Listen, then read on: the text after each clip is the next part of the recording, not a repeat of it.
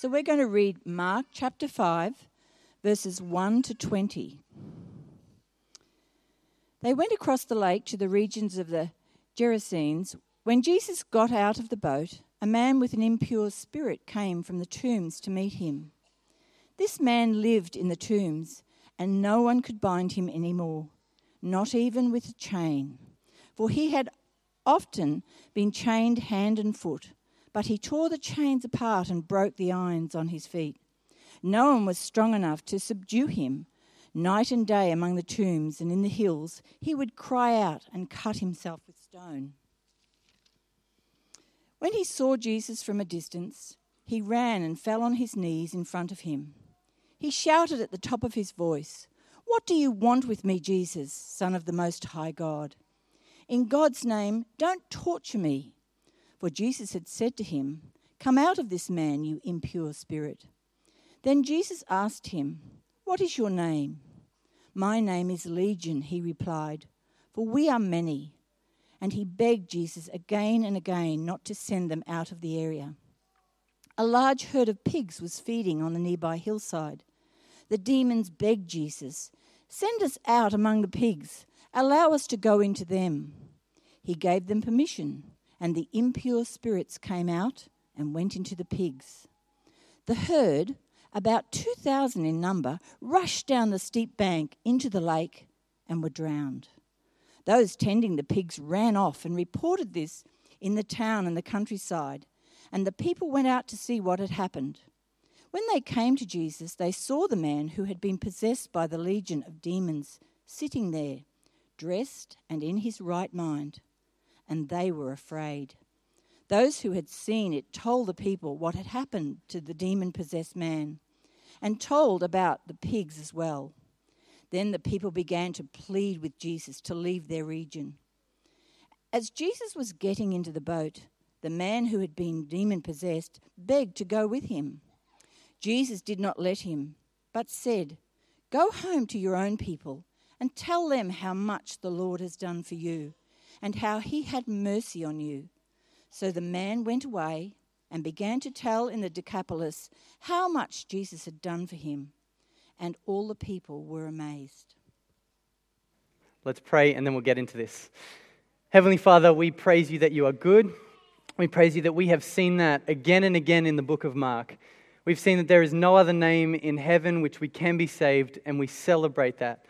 Lord, we pray that now as you speak to us, as you challenge us through your word, that we would be different people, that we would be changed by who you are and what you've done, and we pray this in Jesus' name, amen. So what is it that makes a good superhero?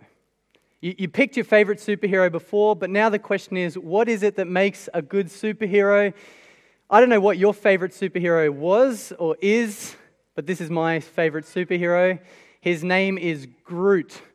Now, the thing is, what makes a good superhero is not their costume, it's not their name, it's not their power. What makes a good superhero is actually their ability to save the day. That's true. It's actually their ability to save the day. And that's why Groot, go back Lockie, that's why Groot is my favorite superhero. Because Groot isn't dressed that well. In fact, here he's just a little baby Groot. He doesn't have that good a costume. His superpowers aren't that great either. I mean, he just grows his branches and it's like hands. His speech isn't that good. All he can say are the words, "I am Groot." His powers aren't that good. Ultimately, he's not that impressive, but the thing that makes Groot so good is that he knows how to save the day. I'm not going to spoil the movies for you if you haven't seen them yet, but Groot always saves the day. There is a big problem with superheroes though, and that is, so you ready for this? It's about to blow your mind. They're not real. Superheroes aren't real, which means and creates a problem for us because if we ever find ourselves in the situation where we need saving, unfortunately, we can't turn to this guy, can't turn to Groot, we can't turn to Batman or Superman or Spider-Man or whatever other man you like. We can't turn to superheroes, so we've got to figure out where else we're going to turn. All right, Lockie, let's get off Groot. We've got to ask that question, where can we turn when we find ourselves in the situations where we need saving, in the situations where we find ourselves in trouble? Because we can't turn to superheroes. Now, in our Bibles today, what we're going to actually see is we're going to see this eyewitness account. We're going to see an eyewitness account of people who saw something happen. real people, lots of people, and we get the real record of it. And what we see in this account is that Mark is showing us that we can actually turn, when we're stuck, when we need saving, that we can turn to Jesus. He's not some superhero with some fake powers, but rather he's real. And we see that in this story from chapter 5. If you've got your Bibles there, or it'll be on the screen as well, Mark shows us this. They went across the lake to the region of the Gerasenes. When Jesus got out of the boat, a man with an impure spirit came from the tombs to meet him. This man lived in the tombs, and no one could bind him anymore, not even with a chain. For he had often been chained hand and foot, but he tore the chains apart and broke the irons on his feet. No one was strong enough to subdue him. Night and day among the tombs in the hills, he would cry out and cut himself with stones. Where do we turn when we find ourselves in a problem, when we're stuck, when we need saving? Well, here Mark wants to show us we can turn to Jesus. But first we see this problem. In the first couple of verses, the scene is set. We get the scene set for us. Jesus gets across the Sea of Galilee. He's just calmed the storm. Remember, he gets across the sea, and as he lands on the shore, this strong man meets him there. And he really is strong. No one can bind him. No one can stop him. Even if the whole town works together, this guy is too big. He's too strong. Even if the town works together and some of them tackle around the legs and the rest of them get on top and pin his arms down, it doesn't work. He's too strong. The chains, he breaks free. The chains around his legs break free. He's pretty strong. And really what that means for us is he's a little bit scary as well. He's strong and he's scary, and the reason he is because he's got a demon in him. Right? This is the strongest guy we've ever seen. He's caused the whole town problem. Now, our question is, what's it going to look like when Jesus confronts him? Right? It's their strongest versus our strongest. What's this showdown going to look like? This is going to be the greatest fight in history, right? This is going to be way bigger than Mayweather versus McGregor. It's going to be way bigger than the Broncos versus the Cowboys. This has to be the biggest showdown in history. Jesus, our guy, our strong guy, versus their strong guy. What's it going to look like? Well, if we were hoping for a fight, unfortunately, we're going to be completely let down, because as this demon guy comes to Jesus, it's a complete no-show. That's what we see. From verse 6, when he saw Jesus from a distance, he ran and fell on his knees in front of him. He shouted at the top of his voice, "What do you want with me, Jesus, Son of the Most High God? In God's name, don't torture me." For Jesus had said, "Come out of this man, you impure spirit." Then Jesus asked him, "What is your name?" "My name is Legion," he replied, "for we are many."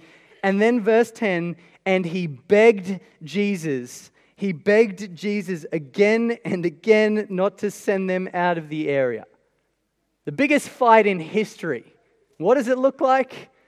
This man begs Jesus, falls at his feet and begs him again and again, "Please, Jesus, please don't send us out of the area." You can almost hear the whimper in his voice. This is not a fight. This is not a big thing. Demons are strong, but Jesus is stronger. I mean, it's overwhelmingly clear in this passage. The demon's power is consumed by Jesus' power.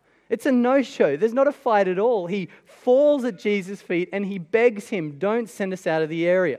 So we can see Jesus' power, right? He is powerful. Demons are strong, but Jesus is stronger. Jesus is stronger. He has the power to save. He does this. But what we see in this passage isn't simply Jesus' power. We also see something else amazing happen in this passage. See, I don't know when the last time you watched a superhero movie was, but there's two groups of people. There's the good guys and the bad guys. We love the good guys and we hate the bad guys, right? They're mean, they're nasty. We want the good guys to beat the bad guys. That's the way that it works. Now, I remember when I was a kid growing up and hearing this story, and I think, okay, it's pretty clear. We've got the good guys, Jesus, and the bad guys, this strong demon-possessed man. But as we see this passage, what we actually find is that Jesus' power he's not just simply strong, but actually as we recognize and as we read this passage, what we see is that Jesus uses his power for the good of his people. Jesus uses his power here to turn this bad guy into a good guy. This is not some normal superhero movie. He changes the game here, right? Because as we see, he comes into this place and he doesn't just deal with demons, he also deals with this man.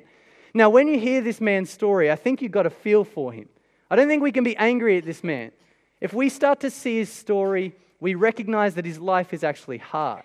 He lives by himself. He is tortured. He is in pain, in agony. He lives in tombs. He doesn't see people. And when he does, it's because they want to chain him up. But this is this man's life. He is in the deepest darkness. Now, in this place, the Gerasenes, this was a place that you wouldn't go to. You just wouldn't go there. And the people there you wouldn't associate with, and the jobs they worked, they were despised jobs. So this demon-possessed man, he is the outcast to the outcasts. Right? He's the outsider to the outsiders. That's who he is. And yet as Jesus comes into this place, as Jesus enters this place, he shows his power over the demons, but he also shows his power to save someone you would never expect him to save. We would never expect him to save this guy. And yet this is what Jesus does. And this is the story of the Bible. The story of the whole Bible centers around Jesus. The message of the Bible is that Jesus saves people we would never expect. Now, it's not just the outcast of outcasts. It's not just the outsider of outsiders. It's not just people in jail. This is us. See, our sin makes us the people we wouldn't expect.